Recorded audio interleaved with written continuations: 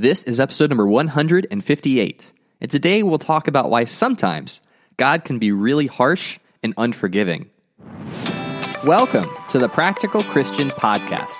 My name is Travis Albritton, your friendly neighborhood Bible teacher. Each week, we'll dive into the tips, tricks, and hacks that you can implement in your daily life to become a more effective Christian. Thanks for spending some time with me today. Now let's jump into your daily dose of practical Christian training. Have you ever come across a story in the Bible where God just takes someone out? It is jarring. It is jarring. It does not mesh or fit well with the picture of Jesus hugging a sheep, right? Like just a couple things that I want to point out that are actually in the Bible. At one point, God sent poisonous snakes into people's tents to kill them. And we're talking like thousands of people that died. All right? There's another story where a bear mauls to death like 40 kids. All right? That's in the Bible. There's another story where a man and his entire family gets swallowed up by the earth. Like they're standing there. The earth separates. They all fall in, and then the earth closes back over them. Right? These are all real stories that happen in the Bible where God takes someone out, where God kills someone. And in each of those instances, the people in the story do something that's clearly deserving of punishment. And that's because when it comes to obedience, God can be deadly serious. Now, there's one story in the Bible where God kills someone, and it's not immediately clear why. It's not immediately clear what's going on and why God decided that that was the correct course of action. And so I want to break down this story and then talk about how it applies to us today. All right. So in 2 Samuel chapter 6, we're going to read about the story of Uzzah. All right. And so just to give you some background, the Philistines had captured the Ark of the Covenant in battle. And a couple years have gone by, and now they're sending the Ark of the Covenant back to Israel. So they load the ark up on a cart with some oxen leading it and say, all right, go that way. And the oxen take off, and the Philistines are excited because to that point, God's been messing with them and making them sick and all kinds of stuff. So the Israelites and King David, they pick up the Ark of the Covenant and they start going back towards Israel. And in chapter 6, verse 6, it says, "And when they came to the threshing floor of Nacon, Uzzah put out his hand to the ark of God and took hold of it, for the oxen stumbled. And the anger of the Lord was kindled against Uzzah, and God struck him down there beside the ark of God." All right, so just first glance. So this guy, Uzzah, he's helping bring the ark of the covenant back to Israel. The oxen stumble, and he's like, let's not let the ark of the covenant fall off the cart. So he puts out his hands and he steadies the Ark of the Covenant.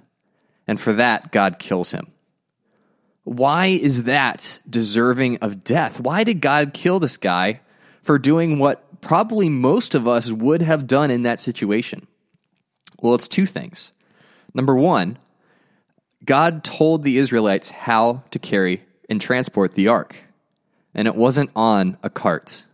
So back in the Torah and the book of Exodus and in the book of Numbers, God clearly states that when you carry the ark, you do it with poles on the shoulders of Levites. That is how you carry the ark. All right? They made special poles that go through these rings so you never have to touch the Ark of the Covenant. Guess what they're not doing? Carrying the ark with poles on their shoulders. All right? So that's number one. Number two, God also said that anyone who touched the holy things, so the things inside the tabernacle, the things that were dedicated to God, including the ark, if anyone touched any of those things, they would die. This is in Numbers chapter 4, verse 15. So this is very explicitly stated. And any Levite would know this. All right, this is not uncommon knowledge. And so God was explicit. These are my instructions. This is how I want you to deal with this. This is how I want you to approach this. And Uzzah and the other people that were in this group transporting the ark, they chose convenience over obedience. The ark was already on the cart. It was had the oxen all hooked up. It would be a shame to let that go to waste and actually carry it, when you don't have to. And so they chose that convenience over obeying God's explicit instructions. So God was justified in killing Uzzah. He was absolutely justified in doing that. So why is this important? Why is this applicable for us, and what do we need to take from this? It's really tempting to overlook parts of the Bible we wish weren't there. And not even in an explicit way, but we kind of explain things away in a way that, relieves us of the burden of actually having to obey those things, right? So things like, God doesn't really mean that. Not really. He can't actually be serious about what he's saying. So since he couldn't be serious, I don't have to be serious. That's one way we try and wish it or explain it away. That was for people thousands of years ago. That doesn't apply to me. That's another thing that we tell ourselves, to overlook parts of the Bible we wish weren't there. And here's a third one. I'm saved, so it doesn't matter if I'm a serious Christian or not. So a lot of things wrong with that statement, but that is a thought, or that is a reason that people and Christians give to not obey parts of the Bible they don't want to. But here's the truth. Here's the real deal. When God commands us to do something, he means it. It's not in the Bible because he was trying to fill up space, to add extra pages. All right, everything in the Bible is there for our benefit. It's there to guide us, to instruct us, to help us understand who we are, how we relate to God, and what God expects from us. That is why God put those commands in the Bible. They're not optional, right? We need to absolutely do our due diligence and understand them, right? Do proper Bible study, really flesh out what did it mean to the original readers, and what does that mean for me? Like, we need to still go through that process.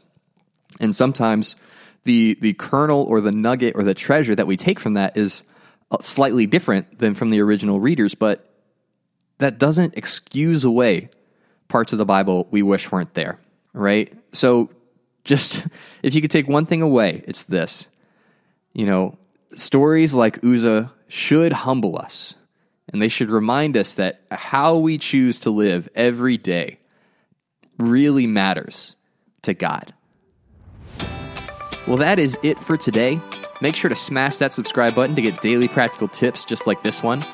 If this podcast has benefited your daily walk with God, consider becoming a Patreon supporter over at patreon.com/Practical Christian Podcast to help keep this podcast advertisement free. And if this episode helped you in some way, please pass it along to one person who would benefit from it. Every day is an opportunity to grow closer to God and make a positive impact on the people around you.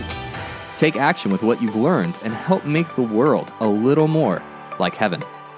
Thanks for listening, and I'll talk to you soon.